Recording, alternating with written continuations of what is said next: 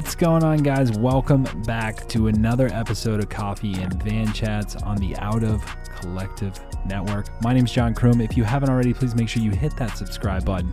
Leave us a review as we read them all. So any of the hate mail that you want to send us, just go ahead and leave a review. So like type it all out and then just hit the backspace button a lot and then give us 5 stars and hit enter.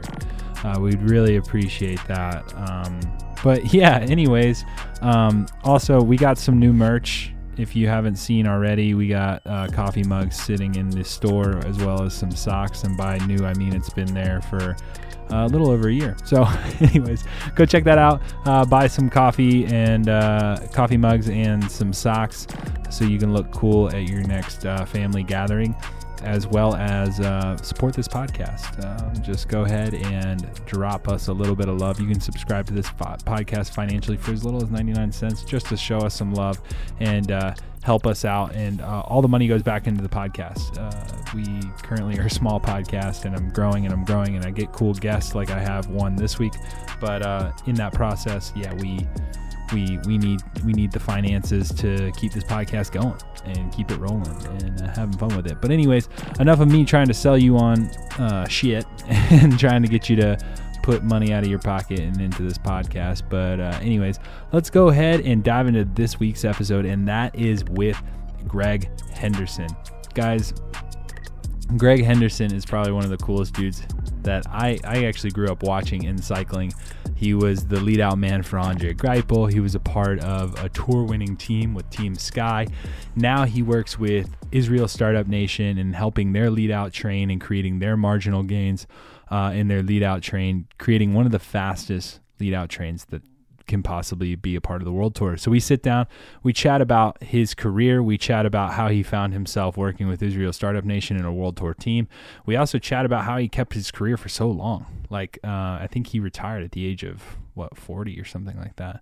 So it's pretty impressive. But anyways, let's go ahead and dive into this week's episode. But first, let's hear a quick message from the sponsors. And new podcast sponsor for this week is Sierra Nevada Brewing. Yes, you heard that right. Sierra Nevada Brewing, straight out of California.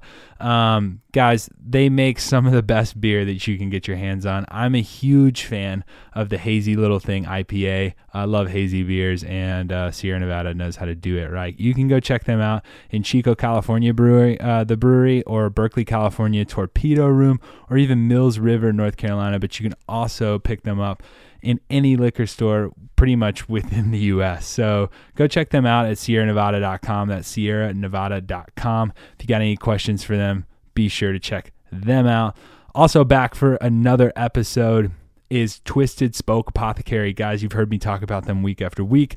Some of the best CBD that is on the market, and a huge fan of their nighttime tincture, which has the CBN property, which helps me sleep like a baby. But one thing I want to do kind of different for you this week is shoot them a message. If you have questions about CBD, and with the recent doping scandals and things that have come out over the recent weeks, people get kind of nervous about taking CBD. So shoot them a message if you have any questions. Win and the guys and the staff over there would be more than willing to answer any questions you may have. So check them out at twistedspokeapothecary.com. That's twistedspokeapothecary.com or twistedspokecbd.com. And then also back for another episode is Zill Pro. Guys, Zill Pro is a bike bag cover that covers your bike while you are driving down the road with it on the rack. So check them out at zillprogear.com. That's zillprogear or zillpro.com. And yeah, you don't need to show up to a race with a dirty bike anymore because of all the road grime and all the salt and sand and all that other craziness. You can just cover your bike, show up with a clean bike, and get ready to race. But now that we're done with the podcast ads, we can go ahead and dive into this week's episode. What's going on, guys? Welcome back to another Coffee and Van Chats podcast. My name's John Kroom, and I'm sitting here with Greg Henderson, man. How you doing? Good, mate. Henderson. Yeah, I just love the Hendy part, it's, Hendy coaching. But anyways, yeah, so Greg's got an extensive background all the way from, being one of the best lead out men in the world to now running pretty much one of the best lead out trains that are getting started with Israel Startup Nation. So let's chat a little bit about you. How do you find yourself into cycling, and how did you get here, man? Yeah, that's a long story, mate. I'm bloody 45 years of age now. Yeah, well, let's dive into it, man. Yeah. So it was as a kid, obviously, it was we started up BMX was where I sort of my grassroots, and I loved it. I really enjoyed the BMX. I raced that for like 11, 12 years. Even went to the World Championships once when I was about 8 years old or something like that. Shit. So that was sort of my first introductions to world class. Okay, you're only 8, but still you get to see your heroes. You get to see Eric Roop back in those days riding for Mongoose. It was like so cool. PK Ripper, I mean, he was like a legend, and then he made those bikes. And then I remember one of the coolest things is when I first signed professional on the road for HealthNet back in the day. PK Ripper, I think it might be Perry.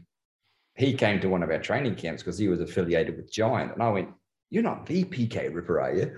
And it was like this thing. I was like, "Oh, this is so cool." You're like the hero of mine when I was 10.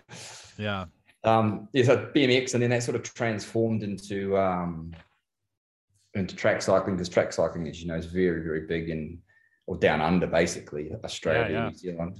And a long career on the track, which just sort of flowed over onto the road. I did a little bit of time in America. I did 4 or 5 years in America, racing pro there, and got noticed because there's some races in back in those days when a lot of the European pros would come over and race Philly Week. There was these races, Lancaster, Reading, what were they? And obviously the big Philly Classic, that the big pro teams would come over, and I managed to win all those in front of these guys. So that used to be our nationals, right? Like, wasn't it like Philly? Like, it was before my time, but like Philly, if you could have came in 12th, if you were the first American off the line, you were a national champion. You're a class national champion. That's correct. I remember that. Yep. So often the foreigners would win it, and then Freddie Rodriguez would be a million times national champion, and he might not have won the race, but because he was so used to racing 260 Ks, he would win the national title very often that way. And then got picked up by T-Mobile, who was just changing hands and ownership then by American Bob Stapleton, who again I ended up working with later on down the track. As you know, Bob Stapleton, I'll end up working down the track with him at USA Cycling, but that's a little ways forward. But he signed me up, and then I raced in Europe for the next 12 or 13 years, incorporating track and road. I think I did my last Olympics on the track in 2008. That was my 4th Olympics on the track, and then I went to one more Olympics in 2012 on the road, and then that was the end of my Olympic career. So I did 5 Olympics, and then I retired from cycling I retired from European cycling in 2016. So I left. I was based in Girona for 12 years. And left Girona, and then went to the US. I raced there for a year just to work out my next steps and what I wanted to do and what sort of direction I wanted to go. And I actually ended up re-signing I talked about HealthNet, when I started my cycling career. Well, that was now transformed to United Healthcare. Yeah. So I ended up signing back with those guys, and the same guys were running it too. It was quite funny to catch back up with them. So that was pretty cool. And then I fully retired. I got a message from I was in regular contact with Jim Miller, and he said, "Are you doing it? Are you seriously doing it?" Because cyclists are always like, "I'm retiring at the end of the year." No, seriously. That's why I thought it was a funny comment. You go, "I retired from European cycling," and I was about to ask like, "What's the difference?" But I can understand how there's 2 retirements there. Especially for you, coming from Sky, Lotto, and then it's like, okay, I'm going to ride with United Healthcare. This is going to be some fun. We're going to do some crits, maybe do some road racing as well, but the crits will be fun, So and it was a lot of fun, and I like helping out the younger kids as well on the team. And it was just, really a really good team. But I knew I really wanted to retire at the end of the year, and spoke with Jim, and I suppose Jim's been through many careers. Are you really retiring? Okay, well, I've got a job, I've got an opportunity for you, and that was when there was doing those big dreams that USA Cycling had of sending a team's pursuit team to the Olympic Games. And we were on. So I signed up. I said, absolutely, I'm keen as mustard, like, let me on. I was chomping at the bit to have, get in there and sort of get back down in the trenches with the boys and really form this team's pursuit, which you were part of. And the progression we made, it was incredible. I think we started at 4:20 or 4:18, and I think we were on 3:59 pace within 12 months, like the steps we were making. And then all of a sudden that just got shut down. I think they went, damn, going to all these World Cups costs a lot of money. It's like, well, we have to go because we have to qualify. We need to get points. We need to, it's not like we went to 2 World Cups and won them both. It's like we're every single race we go to, we're learning. And so, so that being said, because I've been a part of these programs at this point for a while, and they come and go. I've noticed it's like one day you're the greatest thing since sliced bread, and then the next day you're nothing, and then a few days later they may want you back again. And so it's like these programs come and go, and they're up and down. What's your philosophy on a team pursuit, though? Like, do you think I think it's consistency. Then again, I mean, coming from a guy like you, you know a lot more than me. You've been to 5 more Olympics than I've been to. And you've experienced a little bit more life than I have.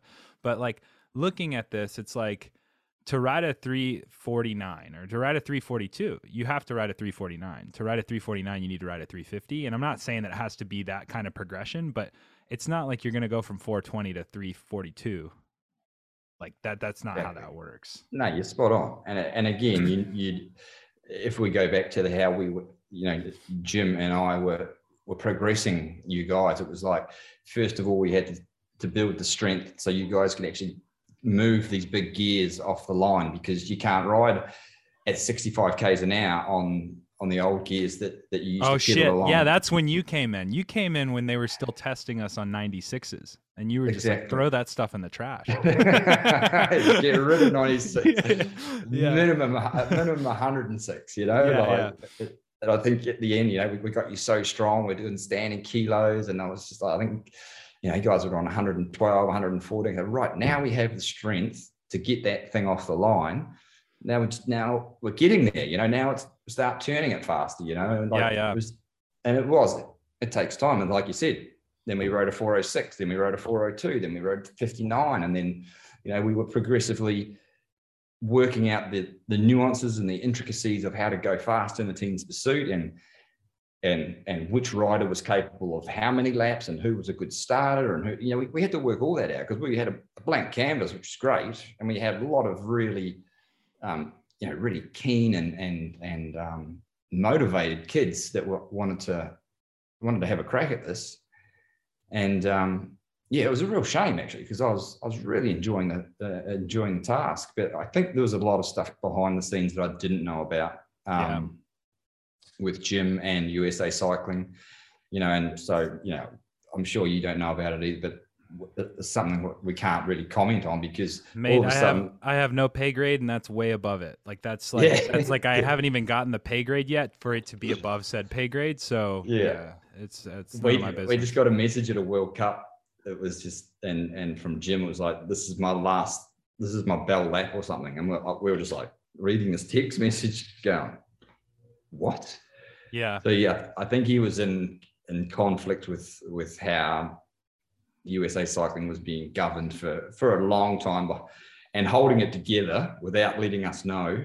But I think there must have been something that broke the camel's back, that one straw, and then I think the old ship was on the way down from there on, and then it sort of just dissolved, didn't it? Yeah, which is a shame because what upset me the most was we were ticking all the boxes. Like, do this time, yes. Break national record, yes. Qualify for the World, yes. And we were collecting points, and we were on the target to actually compete at the Olympics. And no one said anything about winning, and that wasn't our objective. We needed to get there, and we were doing that, and then it got and then the next Olympics, which would be in Paris, in a couple of years, we could be riding 48s, 47s, 46s, whatever. I think you have to go faster than that now. Shit. I mean, with the way those boys were riding, and I mean, they were riding so fast that they were crashing each other. I mean, it's just like I think I want to say almost 4 teams were under 44. Yeah, I think you're right. To win it, you've almost at 41. I mean, exactly. I think it's 42, 40, 40, 43, 43, somewhere around there. Yeah. But I mean, we're just never going to know, are we? Because who knows? Yeah. I mean, I know Rob Stanley is the new coach over there, and he's trying to bring it together. But I think with mass start stuff, he's trying to take a different approach. I think we were very team pursuit heavy, and now they're trying to go they're flipping it. So like if they were pulling mass start from the team pursuit, I think they're going to put mass start into the team pursuit, I think is kind of the philosophy or the thought process now. So they want guys that can kind of do a mixture of it all, but who knows? I mean, you've probably been a part of a lot of programs. And so this is kind of something interesting for me. You've probably been in a lot of programs where it's like, hey, jump this high and then you can do X, Y, and Z. But, from coming from an athlete like me, and maybe several athletes that listen to this podcast, it always seems that there's an extra jump that you missed out on. So have you ever been a part of any like programs where it's like, hey, if you do X, then you get to do Y, but then all of a sudden Z comes into play? You get what I'm saying? So it's like, hey, do X time, you'll go. And then you do X time and it's like, actually, you know what? That's not that fast. And here's why.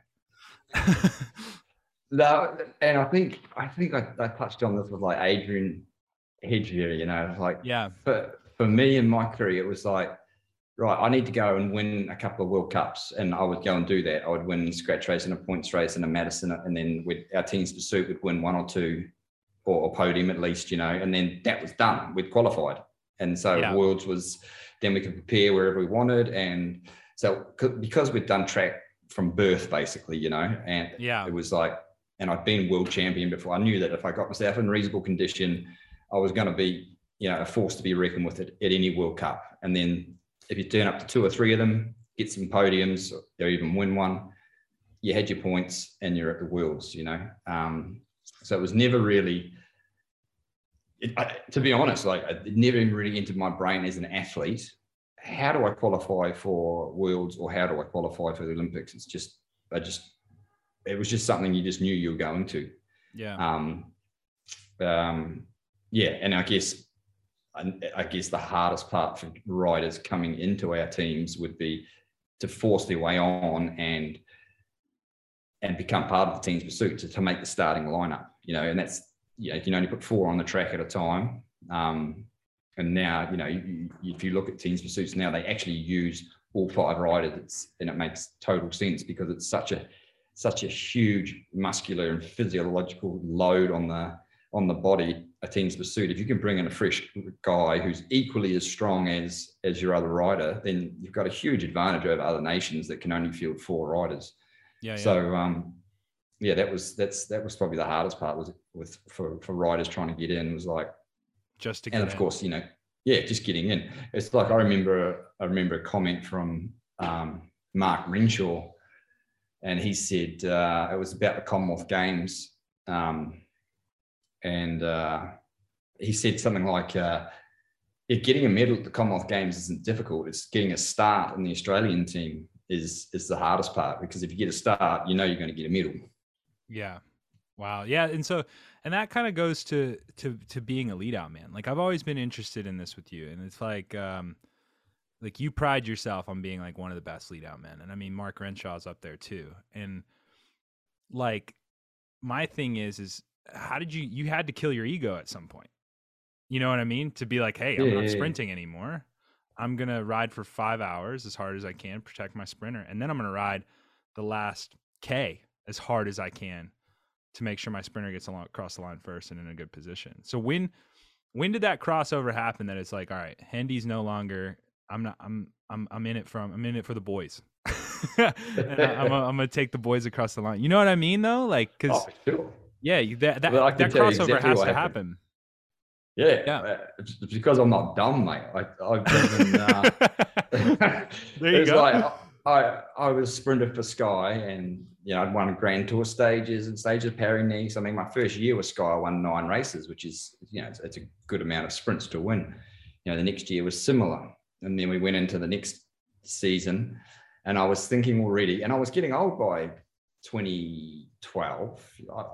I must have been 34. Yeah. So, and then Kittel came along, and then there was already Cavendish, and then there was Greipel. And I was like, right, if those 3 guys on their best days line up against me, like let's just say everything went well and everyone has a good sprint, I'm going to get 4th. Like I don't have an ego. They are faster than me. Yeah. And I know as a sprinter, I've been in the game long enough. You don't get paid for 4th places, mate. Sprinters get paid to win. Yeah. Even seconds and third, no one cares. You have to win. Yeah. So I was like, you know what?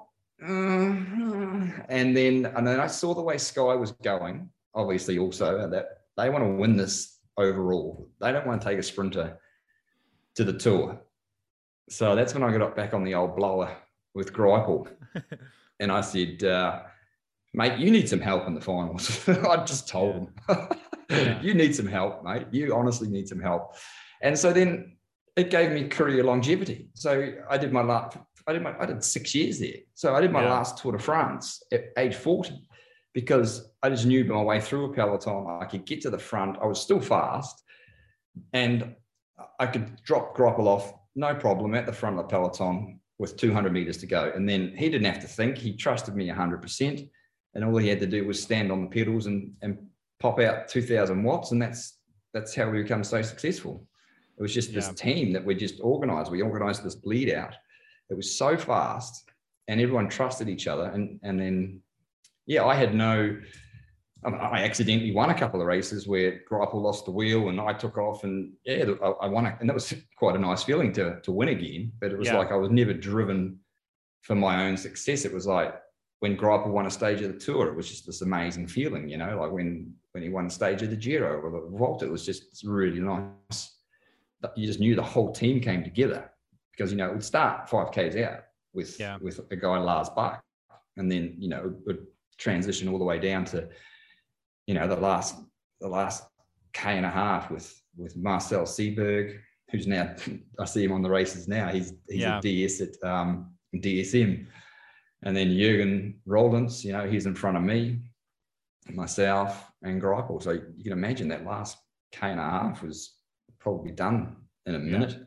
I mean, they still share that video of you. I mean, there was one where it's like you do like almost 900 watts for a minute, or it is like 900 watts for a minute. The video I'm talking about, right? Like where you're leading out Greipel. Yeah, there's a video. I'll put a link down in the description below. But it's you leading out. It's like right when they started doing the whole power number things. And that's, is that right? Yeah. And I'll find it. I'll send it to you. Yeah. No, there's like this whole thing, and they do that whole power file analysis thing.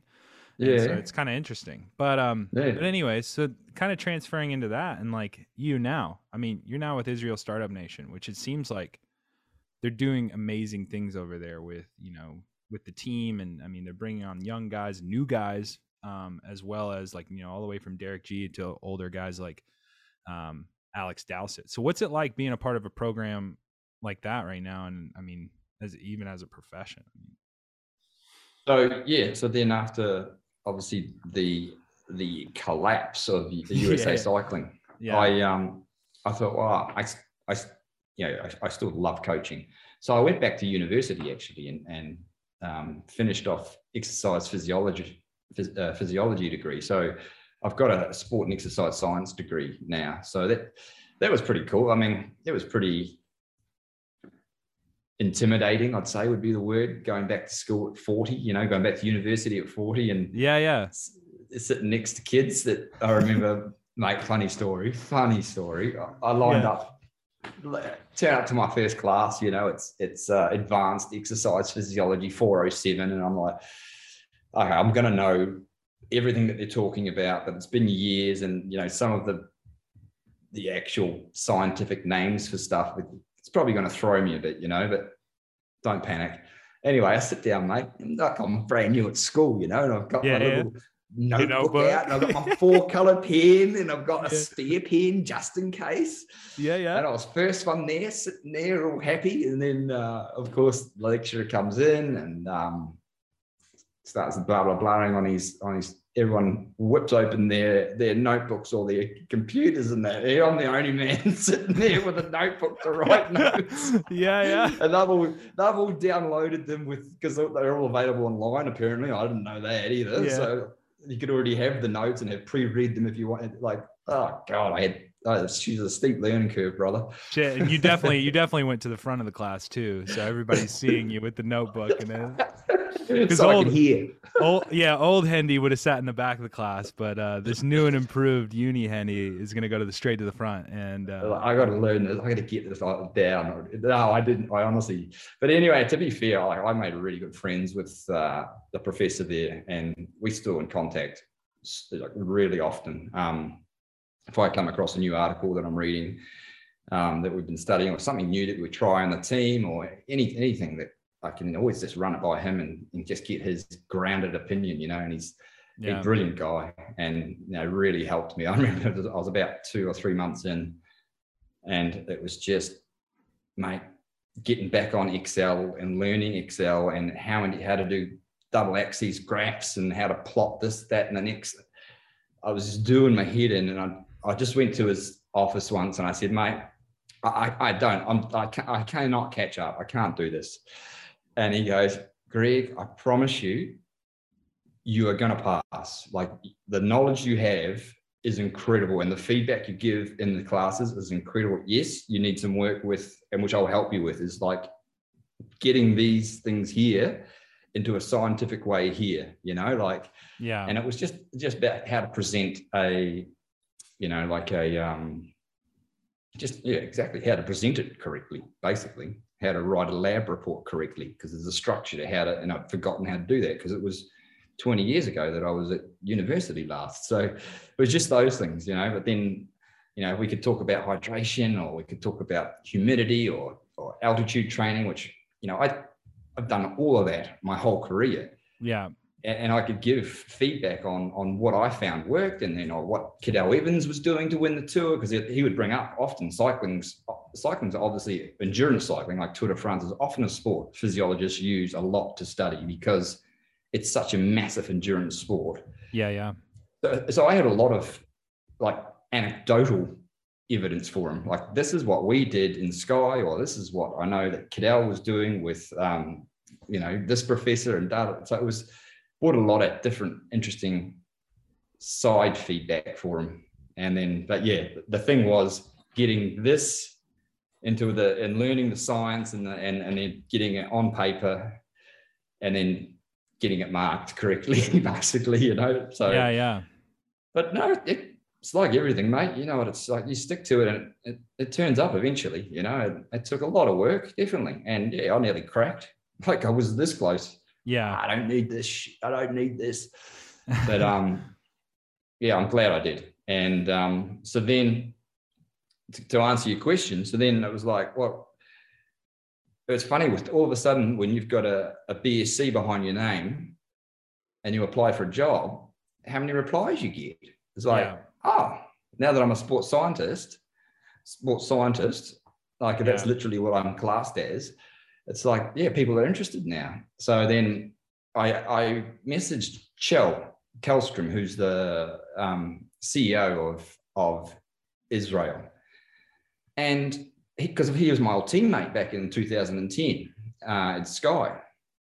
And he goes, oh, we're going World Tour.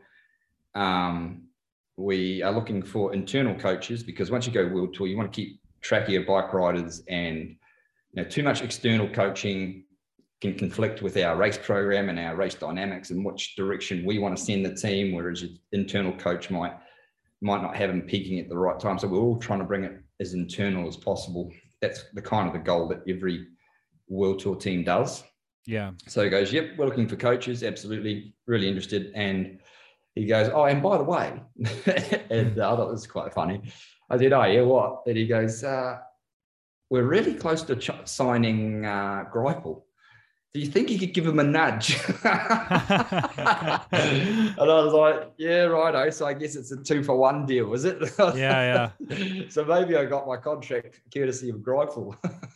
Yeah. But so then it was amazing. He ended up hooking back up with Greipel for another 2 years. It was fantastic. Yeah. So unfortunately, unfortunately, the train that we've got now, and this season more so. At the end of last season and the beginning, and then this season, you'll see that the Israel train, when we put our full train together, it's one of the most dominant in the world. And now we've got a guy on the back, Giacomo Nizzolo, who can finish the job for the boys also. So they've really put time into this lead out. And unfortunately, Greipel retired just before, like, I've been working on this train and working on it and trying. And the hardest thing about hardest thing about getting a sprint train together is getting the trust from the bosses to get these guys to ride together more often. Like, I need them all together here. Oh no, he's off to do this race. He's off. Okay, yeah, I understand. So then you go with 3 riders, and so you don't quite have the whole lead out train. So you can't implement the whole lead out, and then oh no, he's doing. Then finally you get them together, and they just boss it, and then we don't have someone on the back of it, it's like, so unfortunately for Greipel, he hung his boots up just a year early, because now we've got this train that's dedicated. Guys like Alex Dowsett, who've actually said, right, I'm parking the TT bike even and going to really concentrate on that 40-second seated power, because he knows also he's not done. If he wants longevity in the sport, it's not from getting top 10s in the time trials. Yeah. It's from delivering a sprinter to sprint wins. Yeah. So exactly, he's thinking about the future, the family. He's like, and he's doing a great job. Don't get me wrong. He's really, really good at it. He's clever. He can, there's always so much internal conversation going on with other teams, and he can milk someone, bring him in and get 200 or 300 meters out of this really keen young French guy that you might call, go mate, go, and he'll go because he's confused, and you're like, oh, brilliant, got an extra 300 meters. So but he's really good at that, and you have to teach these guys, because that's what I was really good at too. It was like just causing a bit of confusion in other teams, and then getting other teams to start a little early so that we could benefit off them. And if you can just start teaching these guys and they do it together often enough, all of a sudden you get up there and you plan the tactic in front of the bus. You lay it out on a spreadsheet for them or a PowerPoint. They see the meeting points, and then all of a sudden you don't have to tell them, mate, you start at 800 and finish at 500. You start 500 and all of a sudden it becomes this and on Lotto, we never even had to, it wasn't even a thing. It was just, they used to just wait until I said what side of the road to go, because I could feel that from being out there on the bike. But now what I do is I drive in front of the race and I'll get out and test the wind. So I can say, guys, in my opinion, I think we should start the lead out on the left side of the road because the wind's coming from the right, things like that. And so my job essentially at races is sprint preparation on paper, and then avant course, which means I drive 20 minutes in front of the race and relay information back to the race car about, if we're coming into a tricky complex of roundabouts and through a city, and then we exit the city to the left and the city's open with crosswinds, I'll let them know, guys, enter this city near the front, please, because when you exit, there's crosswinds and, it could go down here. So be aware. So this kind of goes back to you being in college. Like, you show up in college with a notebook, everybody has a fucking MacBook Air. But like you were doing lead outs when it was just like, yeah, this is what we do, and now it's PowerPoint. Now you're pulling out the barometers. Now you're licking your finger and testing the wind, man. And so how much of that was a learning curve for you coming into this? Like everything's a quote unquote, I mean, you came from Sky, everything's a marginal gain now, but everybody's doing the marginal gains, right? And so how much of a change was that for you? It wasn't that. And I think I didn't find it that difficult. Like, it makes sense. Like, I would have loved to have had that. Don't get me wrong. When I was doing it as a job racing, I would love to have had that information in my earpiece telling me, you know, because I even tell them, you know, when you see on the TV roundabouts and you see, oh, you can see one side shorter than the other. Like, I would love to know that information, because that's what I do. I'll go in front and go, guys, stay the left side of this roundabout. It's about 30 meters, especially in a final, because you could go from 10th wheel. If you go the wrong side, you could lose 40 positions. And you know how long it takes at that speed to make back 40 positions again. So, I mean, I would love that technology. And so we have this app called VeloViewer, and it's basically a live app that streams the whole course. And I just push a button, a waypoint, and I type in what it is. Roundabout, must do left side, exit, crosswind, you know, and then that information goes instantly back to the car, because they've got another tablet and they're just reading my inputs. Guys, in 12 Ks, the roundabout complex, there's 4 of them, take them left side, because we're going to exit out of the town and we're going to hit crosswinds, and that, boom.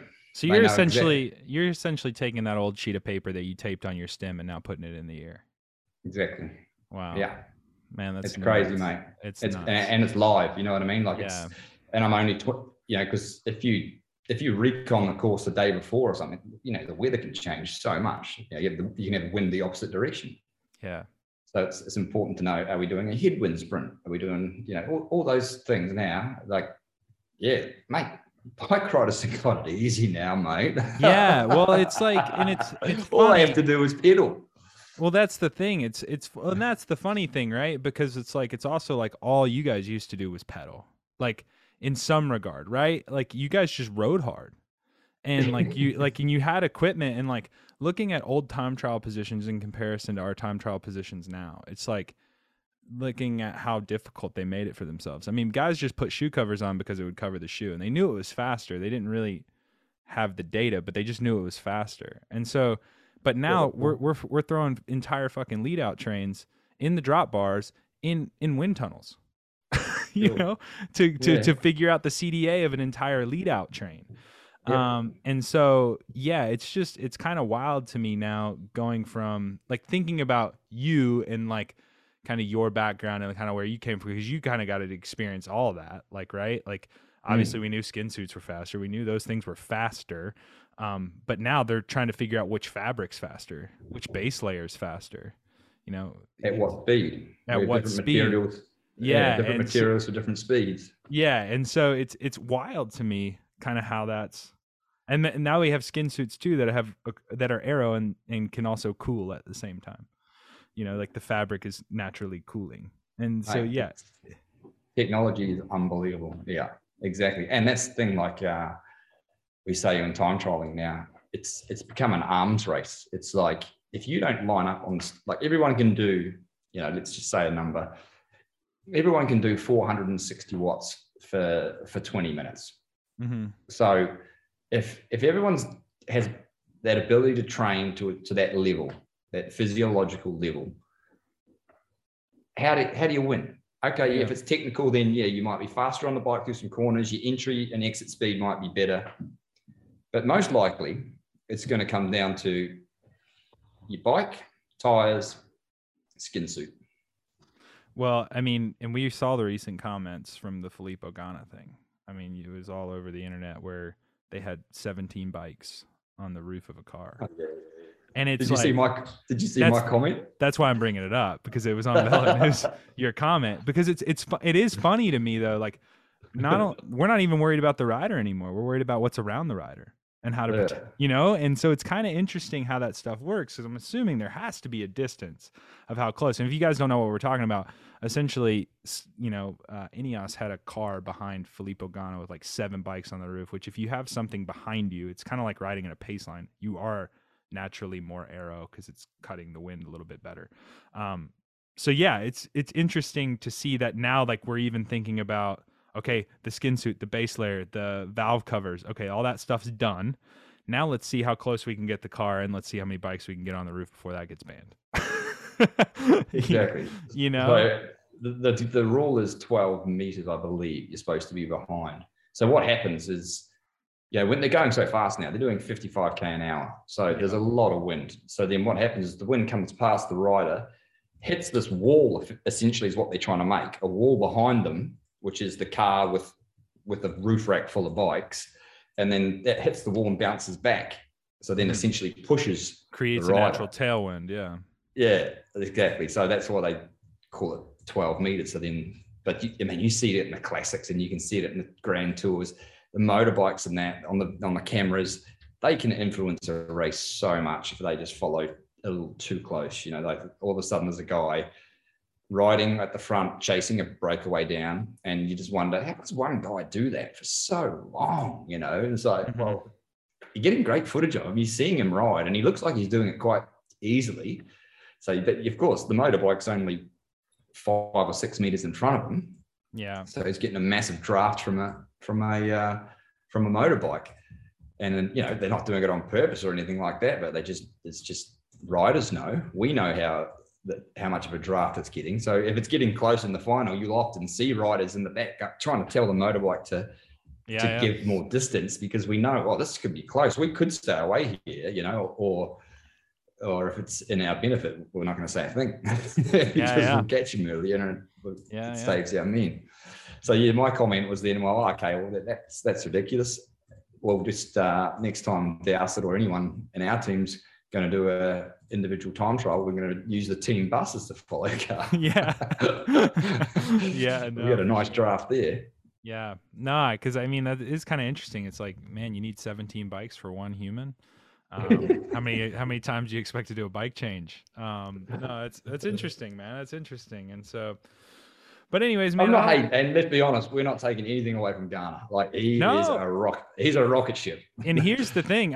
Garner's fast, and it's like, in anything that makes that guy faster is just more danger. Exactly. So like, it's interesting to me, but people, like, it's crazy to me how smart these teams are, how smart you sports scientists are nowadays, and like the shit you guys cook up. Like, think about it. There had to be some nerd at Ineos that was like, oh, if we just put one more bike on the roof, like, what would that do? Let's put 2. Let's put 3. And then next thing you know, you have 5 or 6 bikes on the time trial car, and then you're like looking at the UCI rules. It's like, well, how many spare bikes can we have on the roof of a follow car? And there is no rule. No. But they're, and so it's like that gray area, and so then that's when the UCI is like, oh, well, fuck, well, I didn't think we would have to think about this, but that's why those guys get paid the big bucks, right? It's because the smart guys think about that stuff.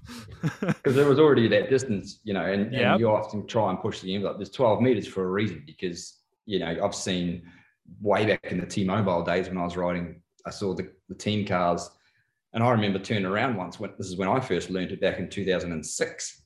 I had a team car right up my clacker, and I'm like, geez, man, if I mess this up or anything, like, he's going to go straight over the top of me. I don't know.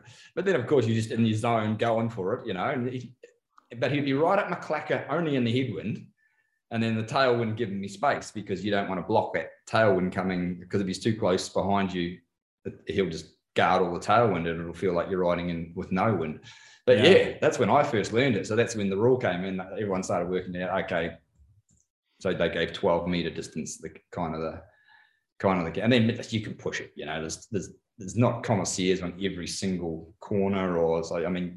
Of course, sometimes accidentally you close up. Because if you go through a complex of roundabouts and corners, a bike will be quicker than you are in a race car following. The gap will extend. So then you'll accidentally come up and catch them. So you might go a little bit too close, and that's the other type of trick that you can use in a headwind is that surging. It's like, we shouldn't be teaching people this. Well, I asked you at the beginning of the podcast if there was nothing we can talk about. So everybody knows it. It's out there if they want to look. And that's so in a hard headwind, you speed up behind the rider, and then back off, so you're actually pushing a heap of wind at them.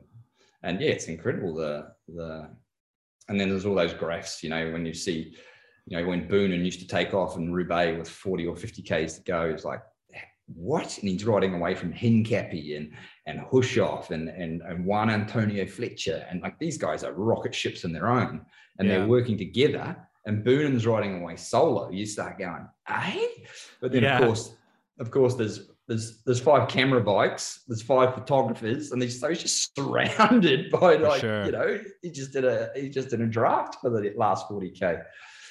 So that's all starting to change too. You know, now they realize how much of a benefit that is. So yeah, some things are marginal gains and some things are big real gains. Well, you know, I mean, you know this. I mean, even us talking on this podcast, it's like, you know how many athletes you get the message from. It's like, hey, I want to raise my threshold 100 watts. And then you're like, well, 100 watts, that's a ton of watts, man. But then you think about it and you go, you know, we're over here talking about, oh, this saves us 2 watts. Like if we put this chain wax on, this is going to give us 1.5 watts. Or I mean, what Aero Coach was selling those chain rings, and their marketing ploy was at 50K an hour. I think it was like 0.5 watts. And then at 60K an hour, it was 1.5 watts. And that's $1,000 chain ring right there. And so it's interesting, like now listening to some of these people just like, oh yeah, I can save 7 watts here, 7 watts there, whatever. But anyways, don't want to keep you all afternoon and all my morning, but one more question for you. If you could have a cup of coffee with one individual, who would that individual be, dead or alive? And then how would you take your coffee and why? I would like to sit down and pick the brains of like Sir Edmund Hillary. Yeah. He's the first guy to climb Everest. And I would just be really interested to know prep then, altitude, obviously, versus prep now. I think it'd be a really interesting conversation, and he would be blown away also with what's going on these days. Yeah. He's a fellow Kiwi. And I think the way I would have my coffee, mate, I would just have a long black with a teaspoon of sugar. I keep it simple. There you go.